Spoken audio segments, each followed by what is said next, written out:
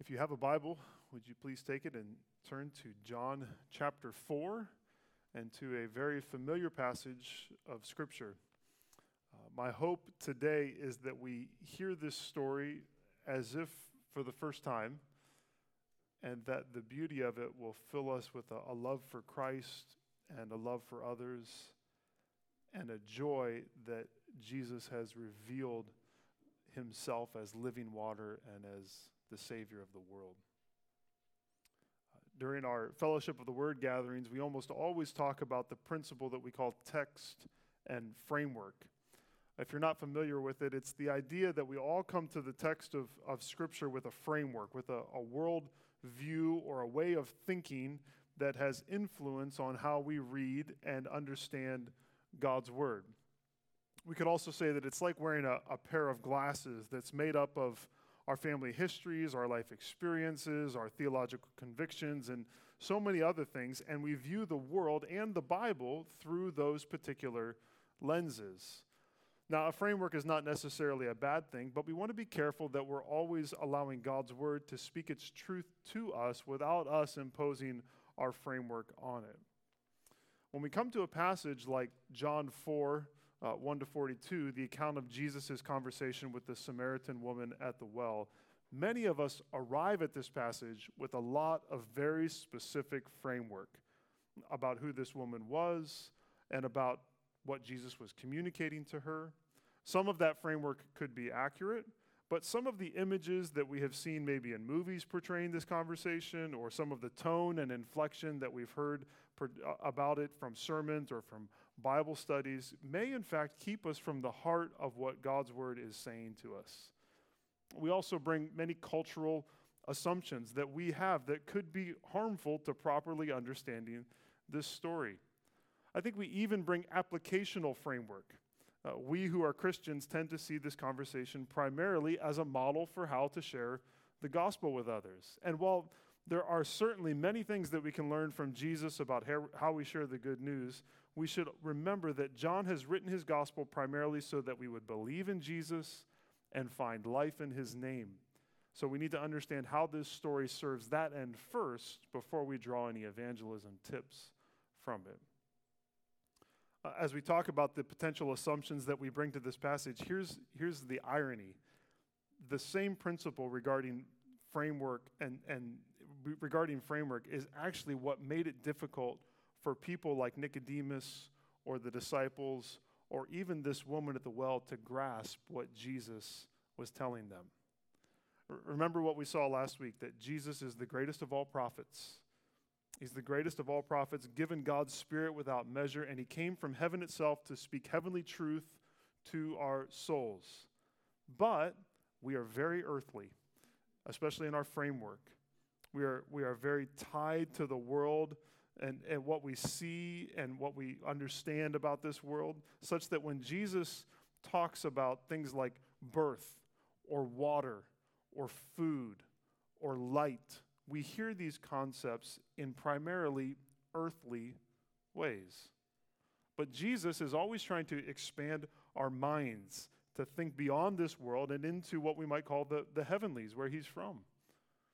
To borrow his own illustration, if we put all of Jesus' heavenly thoughts into the wineskins of our earthly thinking, then his realities are going to burst them. We can't handle it. But there's hope, I think. There's hope for us to hear him and understand what he's saying. We are people of this earth, yes, but we are also made for something greater.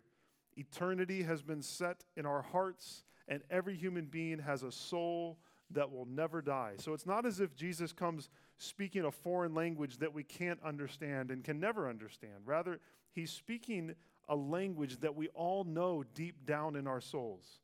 But it's as if the constant hum of the world that we see and hear and taste and touch and smell, that is all so overwhelming that it's difficult for us to step back and go into the depths that he's calling us to. We need the Spirit to awaken us to these spiritual realities. And here in John 4, we are invited into another conversation that meets us in our earthly thinking and expertly draws our minds into a new and a heavenly way of thinking. It's a conversation that's very much like the one that Jesus had with Nicodemus in chapter 3, though these two people could be anything but, they're very different. That's what I'm trying to say. They're very different. Nicodemus was a Jewish man who was highly revered in society and who seemed to follow all of the laws that were laid out before him. You remember, he approaches Jesus secretly at night, thinking that he has a pretty good idea about who he is. But the woman in this story, who is actually never given a name like Nicodemus is, she's a Samaritan with likely little to no education, whose relationship history is at the very least heartbreaking and possibly a little bit scandalous. Jesus is the one who approaches her, and he does it in a public way in the middle of the day. Very similar people, but also very different. And yet, as Jesus speaks to Nicodemus and to the woman, we find in both discussions that he is drawing out their hearts and ours to reveal that we have been looking for joy and satisfaction and salvation in all the wrong places. As Jesus speaks to this woman, we begin to see ourselves in her. And we hear the voice of Jesus diagnosing all of the longings that we have and all of the frustrations that we have felt, and helping us to see that he knows everything that we have ever done in our quest for joy. And he alone can redeem us for his glory. So he says to the woman at the well, and he says to each of us, stop looking for living water in anything or anyone other than Jesus. That's our big idea for today. Stop looking for living water in anything or anyone other than Jesus. Stop looking for living water in anything or anyone other than Jesus. Today we're going to break this story into 5 parts. We'll read a section and then discuss it, and we have a lot to cover. So we're going to go all the way through verse 42 of chapter 4. Let's begin with verses 1 through 7, which we can simply title like this: Jesus meets a Samaritan woman at a well. Jesus meets a Samaritan woman at a well. Essentially, John is setting up the scene for the conversation that begins in the middle of verse 7. So let's read up to the place where that conversation begins as we think about the fact that Jesus meets a Samaritan woman at the well and tells her to stop looking for living water in anything or anyone other than him. John chapter 4, beginning in verse 1. Now, when Jesus learned that the Pharisees had heard that Jesus was making and baptizing more disciples than John, although Jesus himself did not baptize, but only his disciples, he left Judea and departed again for Galilee. And he had to pass through Samaria. So he came to a town of Samaria called Sychar, near the field that Jacob had given to his son Joseph. Jacob's well was there. So Jesus, wearied as he was from his journey, was sitting beside the well. It was about the 6th hour. A woman from Samaria came to draw water. We can't be sure why that upon hearing that the Pharisees were aware of his growing influence and ministry, that Jesus decided to leave Judea and go back to Galilee. It could have been that he wanted to avoid even the perceived clash with John the Baptist, but it's not really clear. Whatever the specific reasons, Jesus knew that it was time for him to move on and to minister in a different place. And he was heading north to Galilee, which required him to walk straight through an area known as Samaria. The text says that he had to go through Samaria, which seems to indicate not only a geographical necessity, but also maybe a divinely orchestrated itinerary for him to go through this notorious area. We should note a few things about Samaria. During the time in Israel's history when the kingdom was divided, Samaria served as the capital of the northern kingdom. And when that kingdom was invaded by the Assyrians, the people of the northern tribes intermarried with the Assyrians, causing them to not only lose the purity of their Jewish lineage, but also the purity of their religion as they were influenced by the false worship of their captors. The result was that many Israelites, especially those of the southern tribes, viewed them as a tainted version of the Jewish people and of the Jewish faith. A Samaritan was looked down as some kind of a half-breed that was cut off from true Judaism. However, the Samaritans just sort of doubled down on their identity. They set up a rival temple on Mount Gerizim, and they adopted the first 5 books of Moses as the scriptures, saying that the rest was not a part of their scriptures. At the point in history that John is talking about, that temple on Mount Gerizim had been destroyed, though the mountain itself still loomed large in the eyes of the Samaritans, as we'll see. In fact, it likely literally loomed large over the city of Sychar, where Jesus and his disciples stopped to rest on their journey. We're told here that there was a well there, a well that Jacob had given to Joseph. You can see that in Genesis 48:22. And in fact, that well is pretty easy to identify to this very day. You can go to Jacob's well, and it's still filled with water. And Jesus is said to have sat down at that well to rest as his disciples headed into town to buy food. It's a scene that obviously reveals the fact that the Word became flesh, that Jesus was 100% God, while also being a human being that was capable of getting tired. And it made sense that he was tired because it was the 6th hour of the day, or what we would call noon. So the sun was highest as it would be in the sky. It's a hot moment in the day that they were traveling. Verse 7 then simply says, a woman from Samaria came to draw water. Now, let's say 3 things about that statement and about Jesus' conversation partner. First, she was a woman. She was a woman. I don't think there's any way that we can fully grasp the lower status of women in this time and culture, but let me offer a couple of quotes that may give us an idea and also reveal some of the scandal that's underneath this story that we kind of get hints of in the reaction of the disciples later on. In his commentary on these verses, Bruce Milne cites two teachings of rabbis of the time. The first, the rabbis counseled this: one should not talk with a woman on the street, not even with his own wife, and certainly not with somebody else's wife, because of the gossip of men. And second, it is forbidden to give a woman any greeting. That's what the rabbis taught. So, to say the very least, women were not given the same rights and privileges as men. They did not receive the same education, nor was it common for them to work or hold any kind of place of prominence within society. They were looked down on. They were held in suspicion. So she was a woman. We should also note that she was a Samaritan. We've already mentioned the animosity and division that existed between Jews and Samaritans, so I'm not going to belabor that point. We'll see a little bit more even later on. However, I think it would be helpful to pause here and to consider this encounter, maybe not so much from Jesus' eyes, but from the woman's eyes. She's approaching the well to find what? She finds a man who was a Jew. As the story goes on and we learn more about her, we find out that this could actually be the worst of all scenarios for her.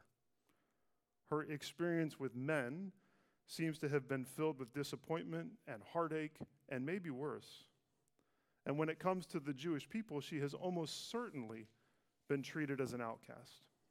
So Jesus then, because she doesn't know exactly who Jesus is an individual who represents to her 2 systems in her culture that had likely caused more problems for her than anything else.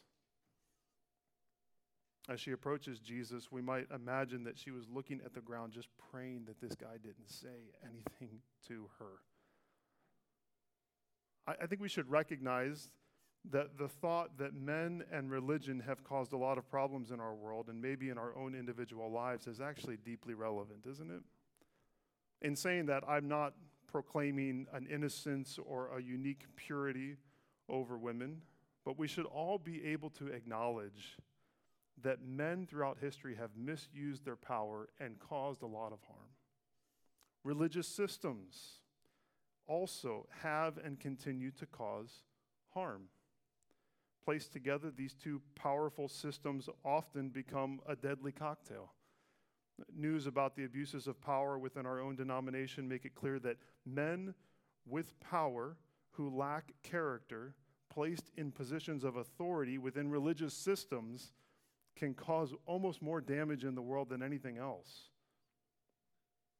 So when people, women in particular, are skeptical of these systems or the combination of them, then they should not receive our ridicule or our mistrust. They should receive our compassion and our patience. And I think, like Jesus, we should be open to just having a conversation and doing a lot of listening. I think one final thing we should note from the setting of this scene is that she was a woman, she was a Samaritan, but she was also going to a well. She was going to a well. It's Jacob's well, and the mention of that patriarch could in fact remind us of other encounters between men and women at wells throughout Israel's history. Tell me what you think about this later on, but here's what I think. In Genesis 24, the servant of Abraham goes to a well and asks Isaac's future wife, Rebekah, a very similar question to the one that Jesus asks this woman. A few chapters later, in Genesis 29, Isaac's son Jacob, fleeing from his brother Esau, met one of his future wives, Rachel, at a well. Even Moses met his wife after an encounter at a well in Exodus chapter 1. And now we find a woman who, as we will see, had already been in multiple marriages, walking to Jacob's well and meeting a man. Now, I'm not seeking in any way to imply some sort of romantic or inappropriate air in this story. Rather, I want us to consider that maybe the scene itself is signaling that there's something deeper happening here than a woman coming to a well to draw water. Maybe her arrival at Jacob's well is meant to remind us of the drama of something like Jacob and Rachel and Leah, and the fact that we're all looking for love, but no human relationship can satisfy the deepest longings of our souls. Maybe Jesus sits at this well as the one that this woman has been looking for all along. Well, their conversation begins in verse 7. And let's title verses 7 through 18, "We are all longing for spiritual water."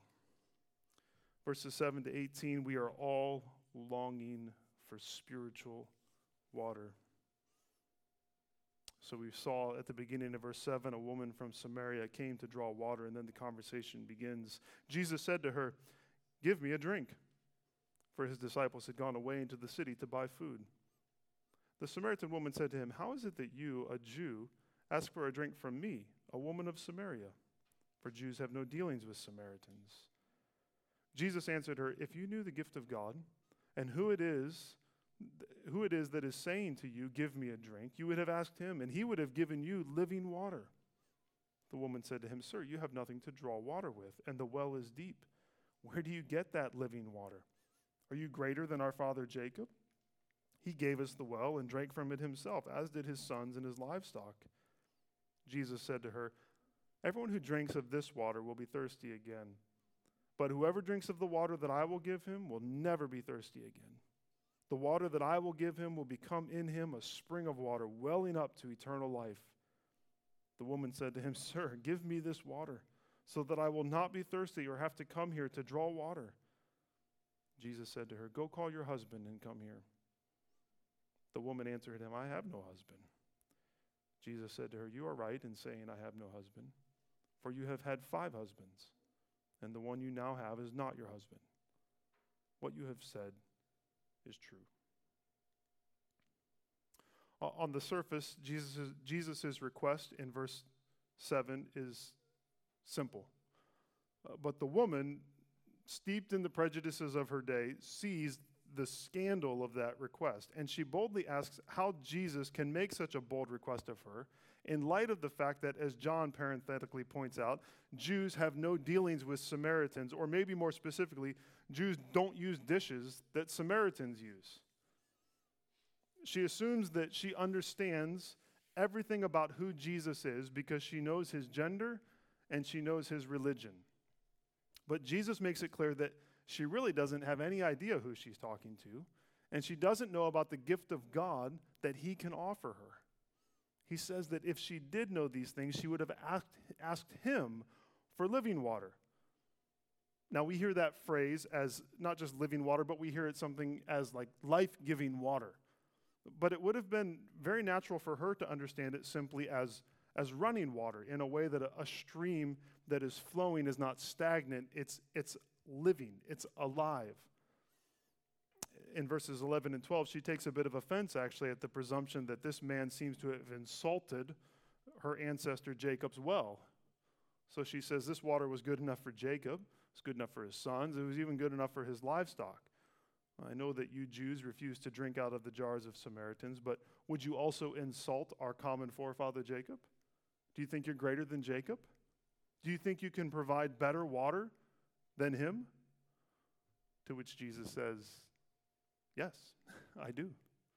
He tells her that she could draw Jacob's water for him and for her, but they would still be thirsty eventually. But not so with the water that he could give. The water that he could give her would be like a spring, not that she would have to walk to, but that could continually quench her thirst. Wouldn't that be a dream come true? Can you imagine? Can you imagine water that you didn't have to walk miles to get? Of course you can, because we have indoor plumbing. We experience this miracle in some measure every day, and so we might miss some of the wonder of this promise to this woman. And yet we can look around our world and even at the water crises in our own nation, sometimes in the richest of places, and we can recognize that the reality of a continual supply of clean water is a miracle. But what if we didn't even have to drink it? What if our thirst was always quenched? At that thought, the woman who had moments ago been the biggest champion of Jacob's well is ready to move on.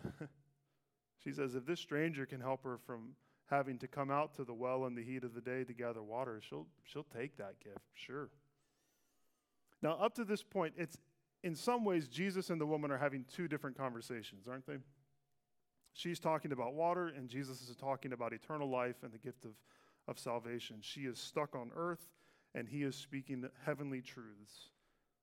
So Jesus takes a sharp turn to help her see that her real thirst goes much deeper than needing to drink water. He wants her to realize that she has been searching for the living water that he is offering her all her life, just not at a well. So Jesus invites her to bring her husband to the well. And when she says she has no husband, Jesus supernaturally describes the story of her relationship in a sentence. He says, that's true. You don't have a husband. You've had 5 husbands, and the guy you're now with is not your husband. Now, such a comment seems harsh at first, but I don't think that Jesus is trying to shame this woman, in part because I think the story of these husbands is probably a lot more complicated than we've made it out to be. The framework that I have built around this passage is that this woman had been married and divorced 5 times and was likely an adulteress. That's my framework. Why else would she be coming to this well at noon when no one else is there except to hide her shame? And yet later on in the story, she's not rejected by the town as some sort of pariah. She's listened to immediately by everyone there. All that to say that her story, again, is likely more complicated than we've come to believe. Divorce was certainly possibly part of her story, but so too was widowhood. Brides were often much younger than their husbands, and so it is not out of the question to imagine that she had been married to a number of older men who had preceded her in death. The fact that she'd been married so many times may also have been culturally influenced. Remember, as a woman, she had few options for survival outside of marriage. She couldn't get a job. She couldn't start her own business. In a Christianity Today article from 2015, I read in 2015 that has stuck with me since then. It's titled, "Was the Samaritan Woman Really an Adulteress?" Lynn Cohick explores all of these and other possibilities. At one point she writes this: "It is more likely that her 5 marriages and current arrangement were the result of unfortunate events that took the lives of several of her husbands. Perhaps 1 or 2 of them divorced her, or maybe she initiated divorce in one case. As for her current situation, maybe she had no dowry and thus no formal marriage, meaning her status was similar to a concubine's. Perhaps the man she was currently with was old and needed care, but his children didn't want to share their inheritance with her, so he gave her no dowry document. Perhaps he was already married, making her his second wife." Now, the point of all this is to say that rather than to pile on the Samaritan woman's situation and highlight the sinfulness of it. That maybe we should think about, maybe if it would be closer to Jesus' intention if we see in her the brokenness of this world, and we see the difficulty of living in broken systems in a broken society. Had she sinned in some way that put her in this situation? Probably. But had she also been deeply hurt by others, and even by her culture, and by the circumstances that came to her? I think so. And she was thirsty. She was thirsty in part because she'd gone to all the wrong wells looking to be satisfied, as we all do. God says this in Jeremiah 2:12-13, "Be appalled, O heavens, at this. Be shocked and be utterly desolate, declares the Lord. Why? For my people have committed two evils. They have forsaken me, the fountain of living waters, and hewed out cisterns for themselves, broken cisterns that can hold no water." Marriage and relationships are a reflection of the love of God, but they are a dry well if we are seeking living water and eternal life and salvation in them. They cannot satisfy the deepest longings of our souls. Maybe Jesus, in pointing out both the sin and the pain that's associated with this woman's past relationships, was not looking to shame her. Maybe he was seeking to say, after all that you've experienced, I know that you're still thirsty. And I can offer you living water that will quench the longings of your soul. Such is what he says to every human heart, isn't it?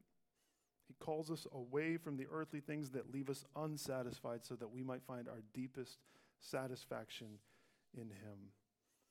We keep turning to broken cisterns, and he keeps calling us back to himself because he's a fountain of living water. Well, the focus of the conversation changes slightly in verses 19-26 in a section that we'll title, "We Are All Longing for Spiritual Worship." We're all longing for spiritual worship, not just spiritual water, but we are all longing for spiritual worship. Let's pick up the conversation in verse 19. After Jesus has explained her relationship history, we read this in verse 19. "The woman said to him, 'Sir, I perceive that you are a prophet. Our fathers worshipped on this mountain, but you say that in Jerusalem is the place where people ought to worship.' Jesus said to her, 'Woman, believe me, the hour is coming when neither on this mountain nor in Jerusalem will you worship the Father. You worship what you do not know. We worship what we know, for salvation is from the Jews. But the hour is coming and is now here when the true worshipers will worship the Father in spirit and truth. For the Father is seeking such people to worship him. God is spirit, and those who worship him must worship in spirit and truth.' The woman said to him, 'I know that Messiah is coming, he who is called Christ. When he comes, he will tell us all things.' Jesus said to her, 'I who speak to you am he.'" There's another piece of framework that I've brought to this passage, and it's the idea that the change in subject that occurs here was this woman's way of shifting the conversation away from her personal life, that's what's going on. But again, I found this article by Kohik helpful. She writes this: "For most early church and medieval interpreters, the Samaritan woman was a careful, polite seeker, a sinner who, once illumined, truthfully witnessed her faith to others. But in the Reformation, she became a symbol of promiscuity. Whereas the church fathers believed Jesus was revealing himself to her," says historian Craig Farmer, "the reformers suggested that Jesus was revealing herself to her to get her to see her sin and repent." Now, I'll be honest, I think that's probably painting the reformers with a broad brush, but I think it's also okay to say that they may have missed what the people before them had seen, namely that having heard Jesus reveal her deepest secrets, she perceives that he is a prophet and doesn't try to divert the conversation, but rather tries to bring him her deepest questions that she's been longing for answers for.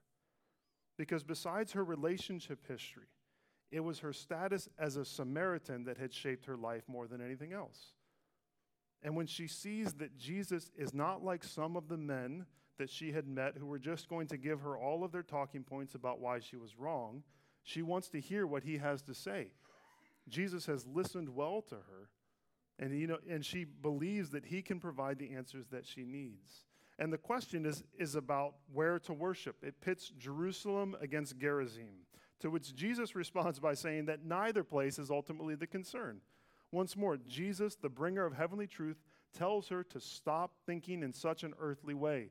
He tells her that true worship, the worship of the Father, that the Father desires and that her soul was made for, is worship in spirit and truth. It's worship that flows from the spring that Jesus alone can place inside his children. He's going to say later in John 6:63, it is the Spirit who gives life. The flesh is no help at all. The words that I have spoken to you are spirit and life. And the Spirit who indwells those who trust in Christ brings satisfaction to our souls and enables us to worship as we are intended to, not on some specific mountain, but anywhere that we go. And how is that worship made possible? I don't know if you noticed it, but twice Jesus says it's because there's an hour that is coming. You remember what the hour means in John's gospel? It's a theme that he brings up often.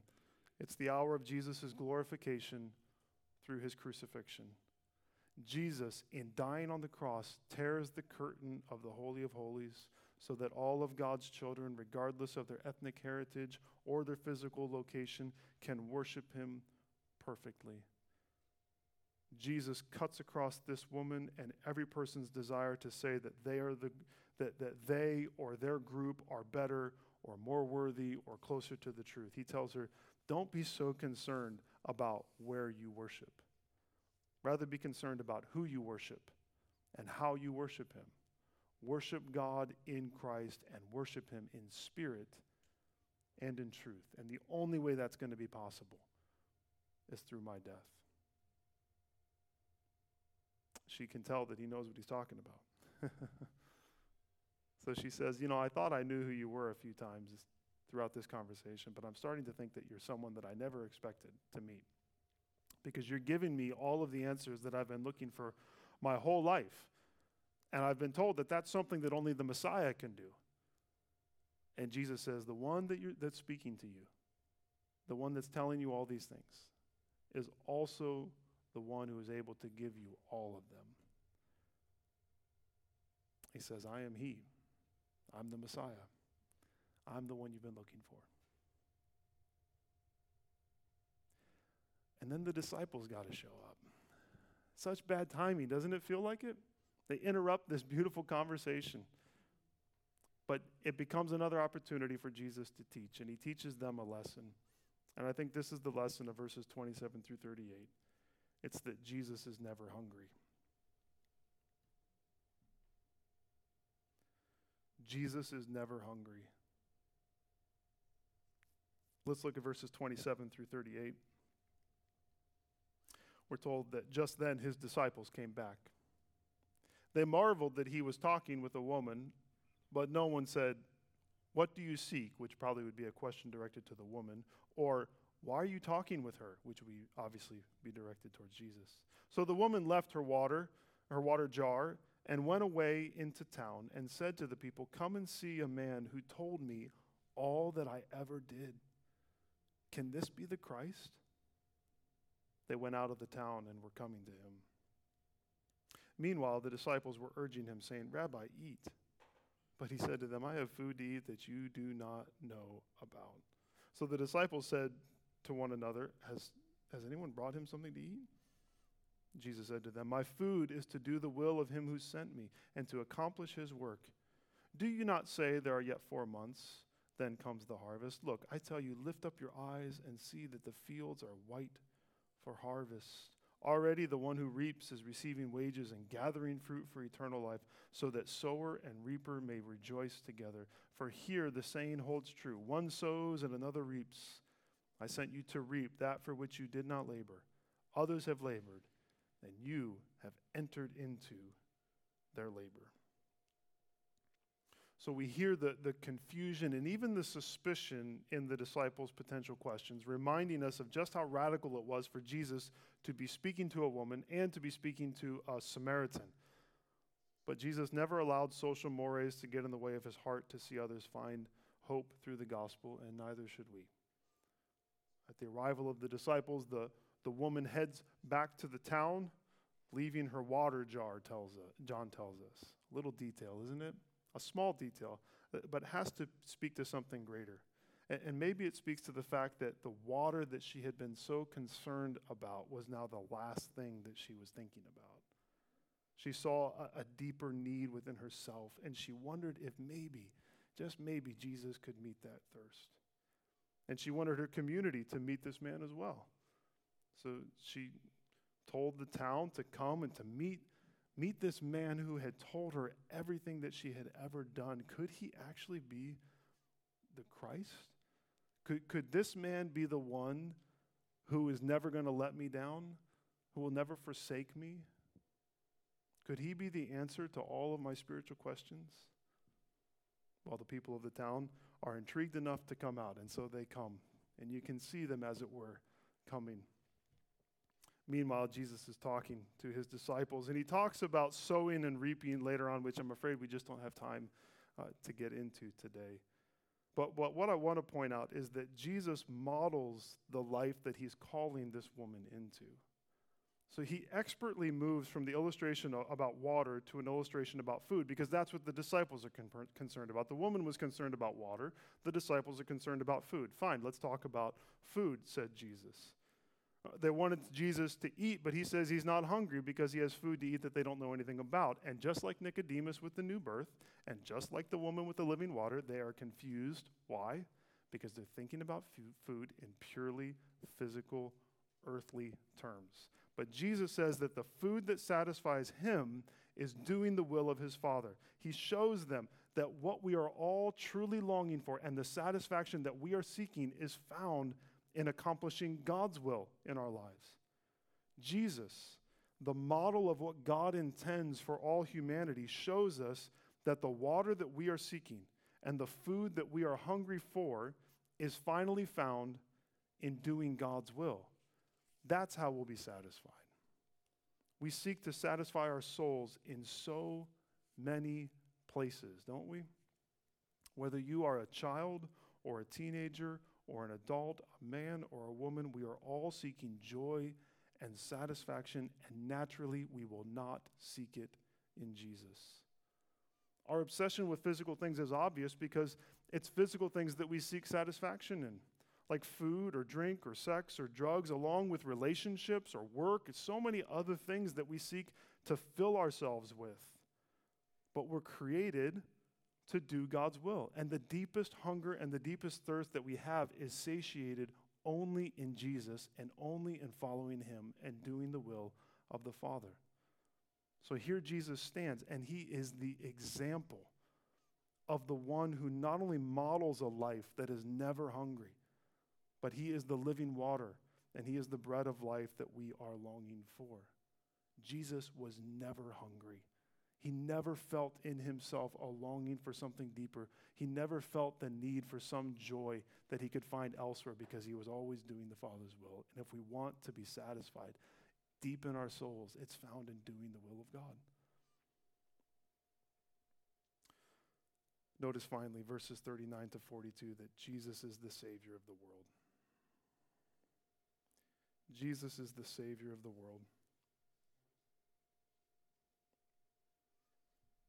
After this interlude with the disciples, we have the conclusion. It says, many Samaritans, verse 39, from that town believed in him. Remember John's emphasis on belief. Many of the Samaritans from that town believed in him because of the woman's testimony. He told me all that I ever did. So when the Samaritans came to him, they asked him to stay with them, and he stayed there 2 days. And many more believed because of his word. They said to the woman, it is no longer because of what you said that we believe, for we have heard for ourselves, and we know that this is indeed the Savior of the world. I think that if the disciples had been shocked that Jesus was talking to a Samaritan woman, then they probably had no way of processing the fact that Jesus was going to stay in a Samaritan town and accept their hospitality for 2 whole days. That had to be radical. But as the Samaritans themselves testified, Jesus is the Savior of the world. He's not the Savior of a particular ethnic group. And one day the disciples would be sent out to tell the good news. And where would Jesus send them? You need to go to Jerusalem, and you need to go to Judea, and you need to go to where? Samaria, and to the ends of the earth, because he's the Savior of the world. We find that these Samaritans first believed because of the woman's testimony, they say. But in the end, they believed because they had similar experiences with Christ. You just wonder how many conversations Jesus had in those 2 days that were so much like this one. And in each one, he met people exactly where they were. He saw all of their longings. He saw all their needs. He saw their sin. He saw the way that they had been sinned against. And he held out living water to them, the living water of himself. And so he comes to all of us, doesn't he? And he knows our stories. He knows everything about you.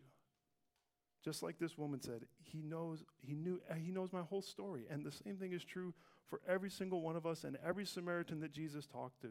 They could all say the same thing, and we can all say the same thing. He told me everything I've ever done, because he knows everything that we have ever done. He comes to us, he comes to our friends, and comes to our neighbors, and he's more compassionate and more understanding and more forthright even than we could ever be. And whoever comes to Jesus discovers that he not only knows what they're looking for, but that he is the only one that can satisfy them.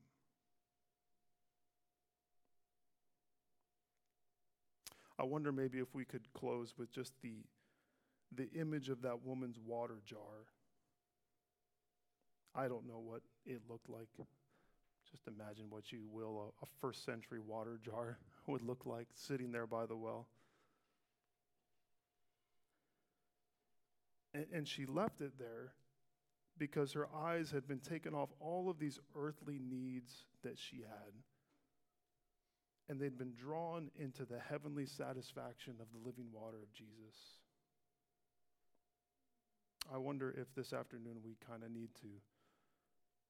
need to think about how we can leave our water jars. How we can leave the things that we think will quench the thirst of our hearts. Maybe for the first time we need to find in Jesus forgiveness and eternal life through faith in him. Or maybe we just need to set aside all of the things that we've been turning to quench our thirst and be reminded that it's only in doing the will of our Father in heaven and walking by faith that we're going to be satisfied deep in our souls, that nothing else will cause us to find our thirst quenched and our hunger satisfied. And so this text, as it were, if you can imagine yourself holding on to that water jar, it's as if Jesus is pulling it out of our hands. Whatever it is that we're seeking satisfaction in, he's taking it and he's setting it down next to this well and saying, just leave that here. Stop looking for living water in anything or anyone other than Jesus. Could we pause and let the Spirit apply this truth to each of our hearts? And then I will close this in prayer. But let's take a moment of silence now.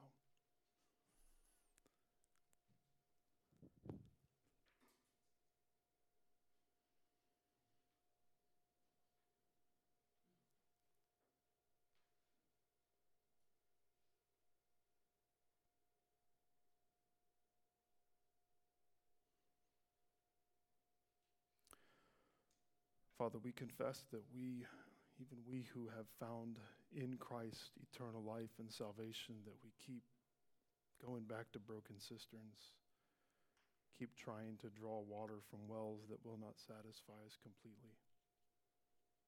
Help us to see your will of faith in you, walking in your ways, obedience to your word, that this is where our thirst will be quenched. Lord, let all the other gifts that you have simply be a reminder of the greatest gift, the gift of Christ. Lord, would you pull these empty water jars from our hands? Help us to stop looking for living water in anything or anyone other than you. And Lord, would you even today give us a sense of the satisfaction that you bring us in Christ? So often we are numb to these things, but would you fill us just in your kindness, God? Would you give us a sense of the joy and the peace that comes from following you this day so that we can keep coming back to you and find your Spirit in us to be this well that just springs up continually, no matter what the circumstances are in our lives, that we are satisfied. We're not thirsty because we've found life in you. What a miracle, Lord, that we have this conversation. We thank you for John and the fact that he's recorded this by the power of your Spirit. We thank you for this woman. We don't even know her name, and yet she speaks so deeply to us. She is all of us. And thank you, Jesus, for being the Savior of the world. I ask all this in your name. Amen.